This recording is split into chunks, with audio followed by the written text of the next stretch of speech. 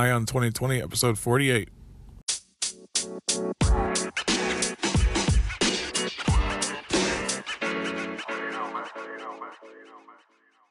Have 2020 vision with Ion 2020, the podcast that brings you all the news and events in the lead up to the next presidential election. I am Ray Eaton, and I will keep you up to date as we approach November 2020 with a libertarian perspective of all the candidates and their policies, along with the news. Thank you for tuning in. Now let's clear our vision.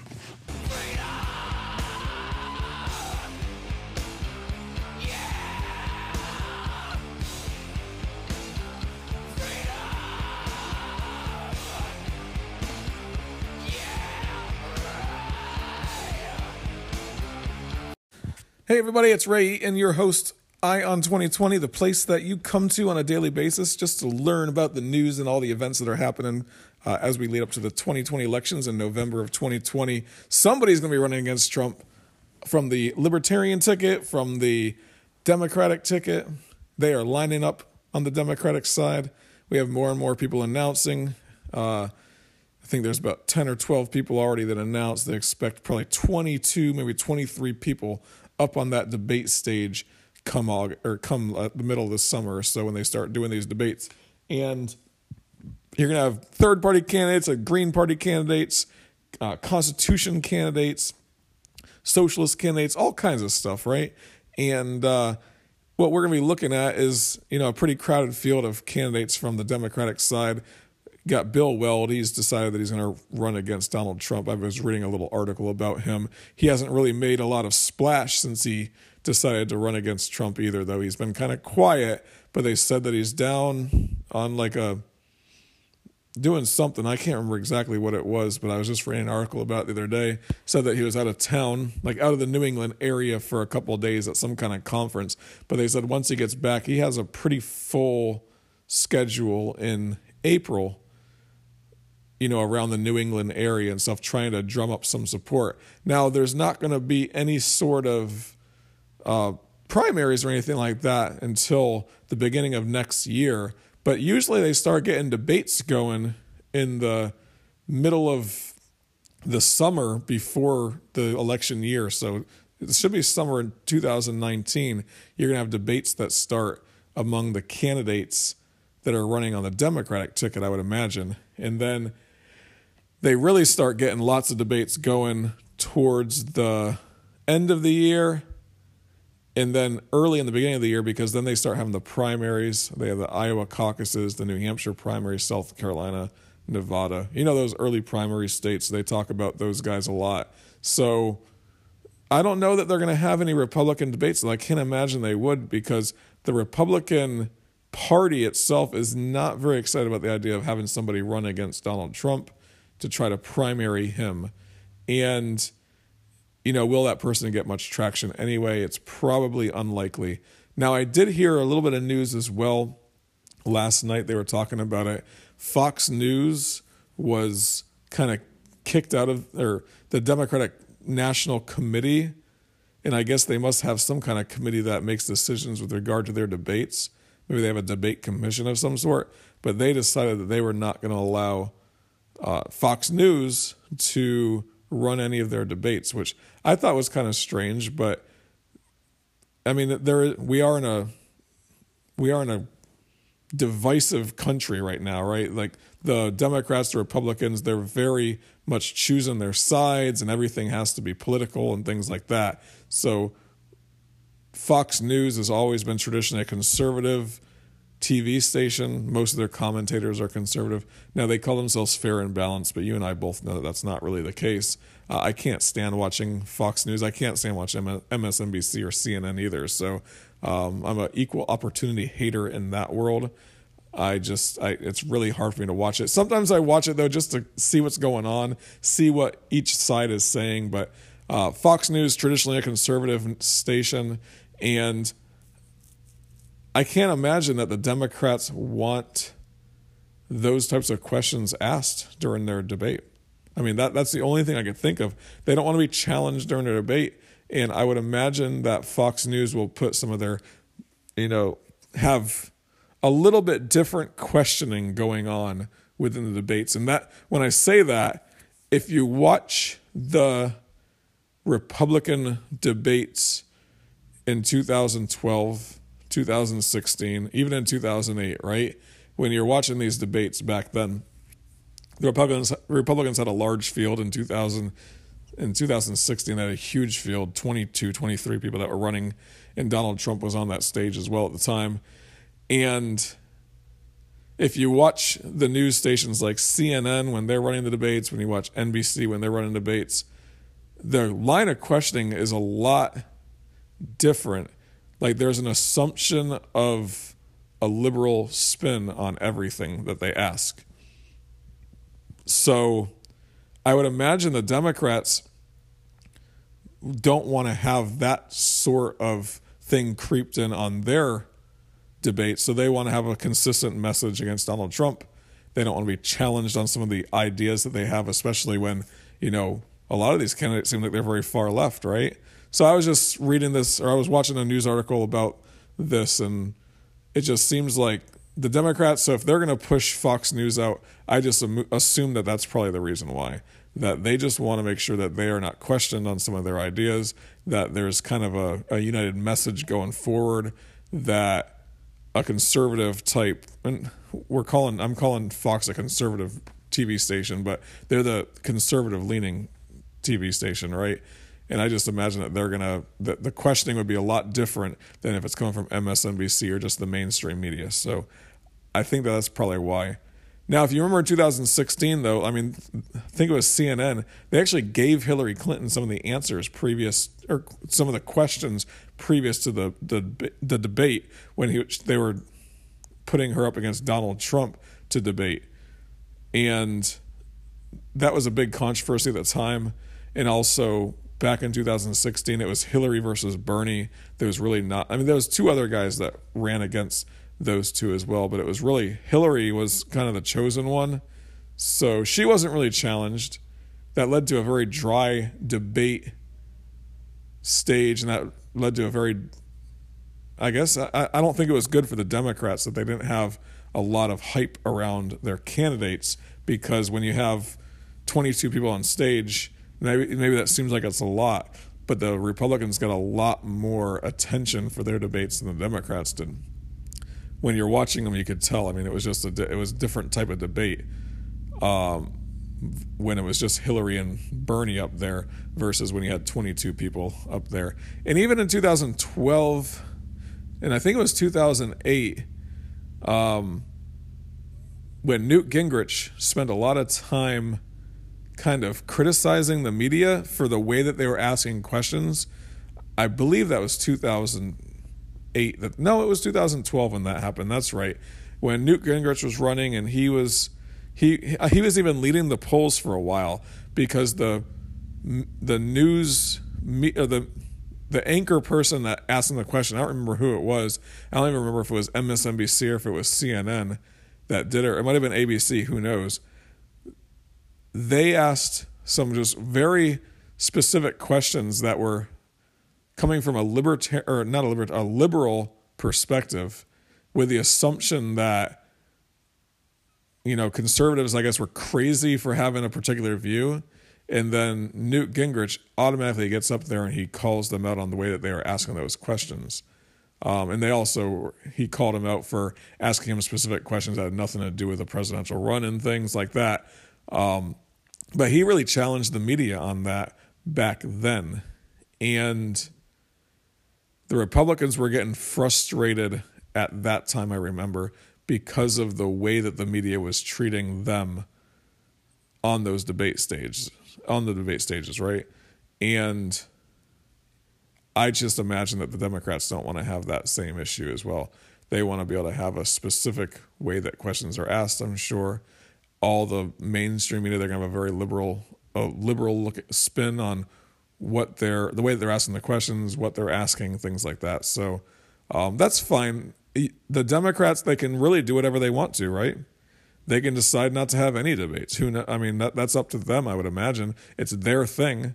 The government does sponsor it, though, and that's, from a libertarian's perspective, that's where I kind of get a little upset with the two-party system is the fact that the Republicans and Democrats are both christened into the system where the states run their primaries, and the states actually, I imagine the states pay for the primaries, right? They have to, because the people are going to polls that are public polling stations to vote. So it's not like the libertarians where they just send a bunch of people to the convention and then they vote for their candidate that way. Like, this is done, on a national level, the way that they choose the candidates. So these two parties, they're just christened into certain things. So they can do it the way that they want to, but is it even right that they are allowed to do it the way they want to? Because, everything within the primaries is state sponsored in the first place. Who knows? But anyway, I just wanted to bring that particular bit of news to you guys first thing first this week, because that was something that was really, that to me, that seemed really interesting, that the Democrats would actually say to Fox News, basically give them the finger and say, screw you. And, but I mean, they could do whatever they want to, right? It's their primary. They can really do what they want to. The next thing that I wanted to talk about was something that a lot of the Democratic candidates, I think all of them actually, and correct me if I'm wrong, I might be wrong about some of these people, but it seems like all of them are for a specific idea. And it starts with Bernie Sanders. He talked about it back in the 2016 campaign. And the idea is that college education is too expensive. College education, there's too much debt around it. And that his solution is that the government should make all college tuition free. That's his solution to the problem. So let's dig into the problem, though. That's what we want to do. Whenever there's a solution that someone's offering, he offers a social solution, which would be socialize the cost of college education. But what is the actual problem that's going on with college right now? Let's find the problem. The problem that he says is that college education is too expensive and that students are taking out too many loans to pay for their college education. And when you look at the problem, college education is too expensive, then the next step is kids are taking out loans. So the problem isn't kids they're taking out too many loans. It's the problem is that college education is too expensive, right? And we know from an economic perspective, when there's supply and demand, if there's more demand for something than there is supply, then the price is going to go up. That's very basic economics, right? And we do live in a world nowadays where all kids somehow think they have to go to college. I mean, I know for me, my wife and I, we plan to send our kids to college at some point. I don't know exactly how it's going to be paid for. We do have college funds and so forth, but I mean, prices are going to go up between that time. But one of the things that I always focus on is I lead my kids in the direction of, hey, when you do go to college, you want to get a degree that actually means something, not just some liberal arts degree or some degree that has, like a African American studies degree or whatever, like degrees that don't really, a history degree, unless you're going to be a historian or a college professor, a history degree is not going to do too much for you in the real world. Like, I push them towards a degree that, like for my son, engineering, like he really likes the idea of computer engineering. So he's a young kid. I mean, not that he's made his final decisions, and then my daughter has some ideas, we have some ideas we're going to push her towards too, but we're not going to offer to say, hey, go get some stupid liberal arts degree that doesn't really get you anything when you graduate and expect to go to college and have it all paid for. That's not something we're going to do. But the college education, expensive, right? The price has gone up significantly in the last 10 years, in the last 20 years. There's always been loans, though. There's always been grants and things like that you can get to help you pay for those things. But these students, they're graduating with $50,000, $60,000 in debt. I mean, I've heard people say before that they have $150,000 in debt for a 4-year degree, $200,000 in debt for a 4-year degree. So I imagine if you go to Harvard and it's costing you $40,000 a year to go to college there, and you're going to and you're going to take out loans for your personal expenses and things like that, you got to go out drinking and have parties, right? So you're going to take out lots and lots of loans to cover all the costs of that. That's not a good decision on the person on that person's part. So I don't have a lot of sympathy for somebody that has $200,000 in college debt for a 4-year degree that they got for some liberal arts degree that doesn't help them out when they graduate from college, right? I don't have too much sympathy for that person. So let's just scratch that person off my list of people I have sympathy for right now. But then let's get down to the people that have $50,000 in college debt. That's a realistic number. So, for example, when I went to college, I think the first 2 years that I went to college, I maybe took out some loans, but it was very small amounts, like $1,000 or $2,000 at the very most, not much. So every semester I might take out $1,000, but I had good grades, so I ended up having scholarships to go to college with. And then that was my first 2 years, but I did take out some loans to help pay, or Pell Grants, I think, and loans that helped me to pay for books and for a little bit of extra money on the side. But I did work. So during the year, I would pay down those loans, right? And then the next year would come around and I would take out a few more loans and I would pay down those loans. But my last 2 years at college, I didn't take out any loans. I paid for all that college myself.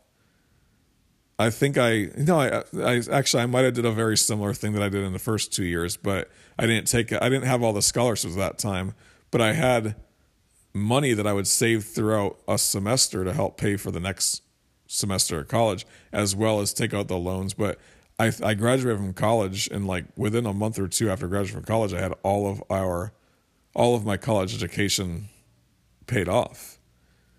And if you're willing to work through college, then you don't have to take out money for spending money, right?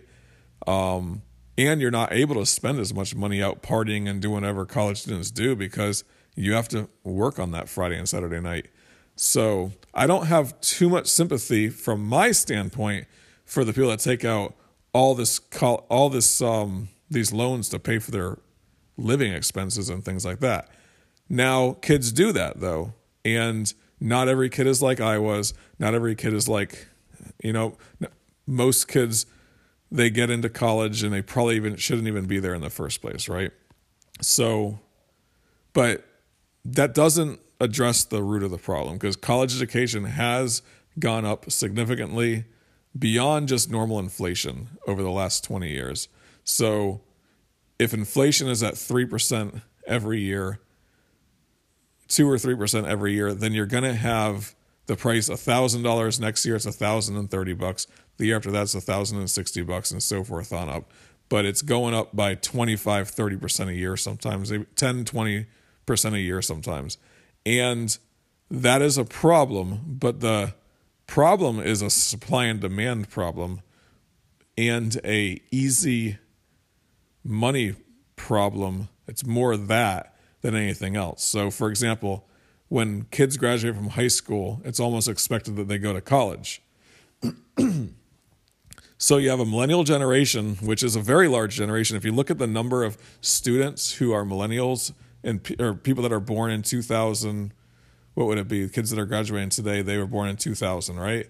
So if you look at the people that were born in 1998, 97, 96, those are very large generations, almost comparable to the baby boomer generation on that level. And then the number of students or kids that were born in 2000, 2001, 2002, it kind of trickles down a little bit. So you're at the max peak of the number of kids that are going to be trying to go to college. So there is a bubble in that sense that a lot of money has gone into college education because they expect lots and lots of kids to be coming to those schools. So if you look at most colleges nowadays, you see building booms on these campuses because of the fact that there's a lot more millennials than there were Generation X.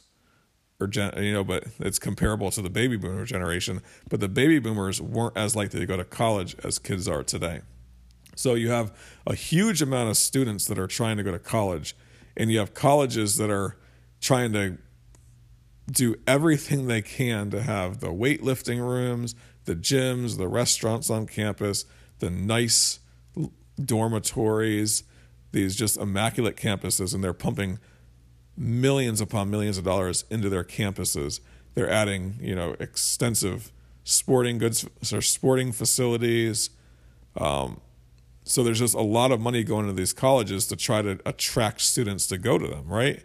Because they're trying to get that money, which is the easy amount of money that you can get from student loans. So you graduate from high school, you're a BC student, right?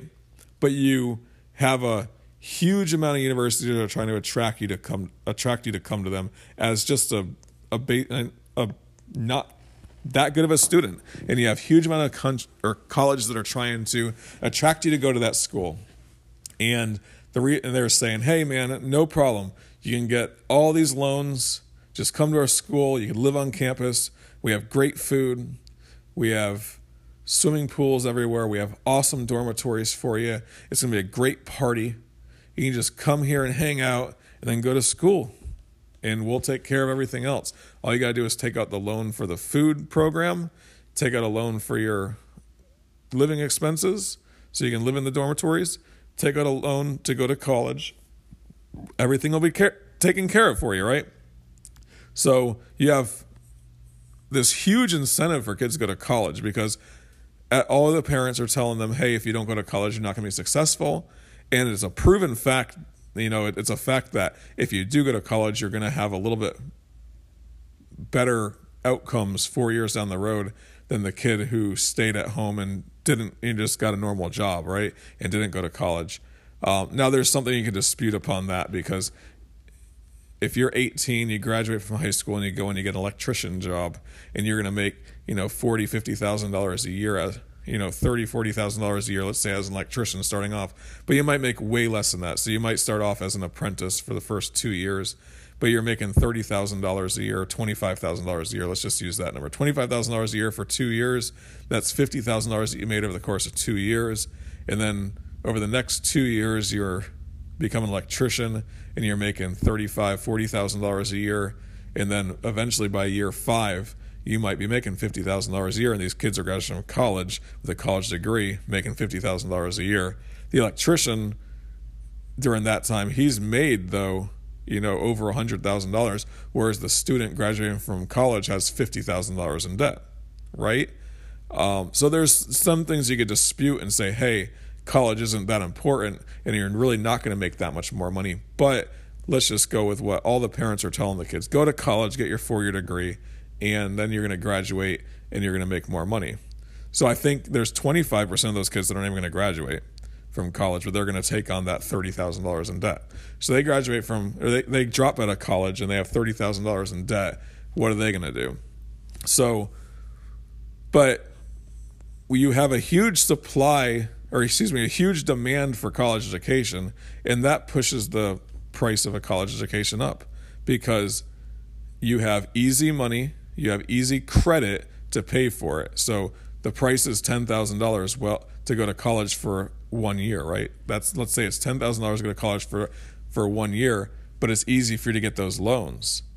So then you're not pricing it out, you're not shopping around because you're just going to be able to get it paid for. So it's like, do I want to go to University of Florida, or do I want to go to Clemson University? I want to go to University of Alabama, or do I want to go to Penn State? And you're making a decision based upon which one you like better rather than what the price is going to be a lot of times, because that you could just take out loans to take care of it. So the demand is high. Easy money is there to get the product that you want. So it's going to cause inflation of those prices. And that's what college education is doing. But the politician's solution, let me get back to the politicians. The politician's solution is what? What's the easiest thing that I can do? I can just promise you free college education and I'll be able to buy your votes. And that's that. because that's what politicians do. They don't care about the public money is not their money, right? They're not going to give you a scholarship to go to college. They're not going to pull out their wallet and say, hey man, hey Ray, you know what? You want to go to college? You're a C student. Let me write you a check. They're not going to do that, right? But when it's the public's money, when it's not their money, but when it's the public's money, they treat it like it's dirt. And they're willing to give it away in order to purchase your votes. And that's the government that we live under.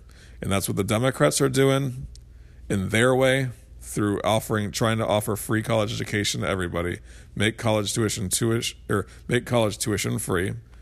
And that's what Republicans do in their own way. And that's what all politicians do, is they try to use the public money to buy votes. And that's exactly what these guys are doing when they say, hey, we want to make college education tuition free. So that's what I wanted to talk about today. Look into it if you want to. I'm a libertarian. I've always looked at things and said, you know what? I want the government to do as little as possible. I think that when you have corrupt people that are ruling over you, not corrupt people, because people are corruptible. Human beings are corruptible, just like anybody else in this world, right? And money is corruptible. Power makes people corrupt. Things like that. So when you have flawed people, and all people are flawed, that are going to rule over you, then you want to limit the amount of power that those people can have over you. And that's, from a libertarian perspective, that's always my challenge, is I want to limit the government as much as possible, because I don't want those people to be able to have that much power over me, because that power can corrupt. Even the best of us, the power can corrupt. The only one that I've ever seen so far is like Ron Paul. That's the only one that I ever saw that he had the sign up that says, don't steal, the government doesn't like competition. You know, and he had a sign on his door that says, if you're trying to get money out of me, you know, if you're trying to buy my vote, then you could just turn around and walk away. Like, that's the type of guy that he was. There's a few of those people in Congress right now, but they are few and far between. And those people will sell their soul, sell their integrity, sell their, they will sell their soul to the devil if it means getting a number of votes to stay in Congress. And that's just the way it's always been. I even read, I can't remember which politician it was, but it was like in the 1840s, and he's the one that said something to this effect. And let me try to quote it the best that I can. He said that the politicians will not reach into their pocket to hand out money to the people that need it. They won't do it, right?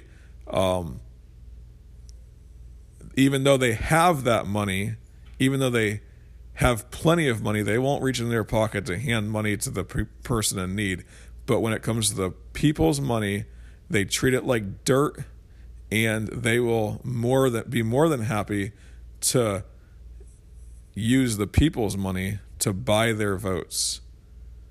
Because with that ability to use the people's money to buy more votes, then in that way they're able to get more money for their own pockets. Maybe I didn't say it the best way that I could. I will look up that quote because I think it's a very important one, and it takes that libertarian perspective full, that a politician is corrupt. You want that corrupt person to have as little power as they can, so you have to limit that government. And one thing I don't want the government to be doing is being in charge of education, especially at the higher level. Obviously, they're in charge of the education at the lower level, but as soon as you put them in charge of education at the higher level, I guarantee you it'll fall apart as well. It'll become another one of those political things that they use as a football in order to gain votes, and that's what they'll do. So anyway, this is Eye on 2020. That's all I really wanted to talk about today. I appreciate you coming out and listening. It is Monday, and I appreciate all of my listeners. I really do. If you want to go ahead and follow me, you can follow me. It's at Eye on the Empire, and that's my Twitter handle. And please, if you can, while you have a second, go ahead and subscribe to the show so you can hear the show tomorrow. I have multiple other shows as well. I'm almost hitting episode 50. I'm really excited about that. But if you want to go back and listen to some other shows, do that as well. Give me a 5-star rating if you can as well, and review the show. I do appreciate you listening. This is Eye on 2020, your place to have clear vision for the 2020 elections. Come on back tomorrow and listen to me.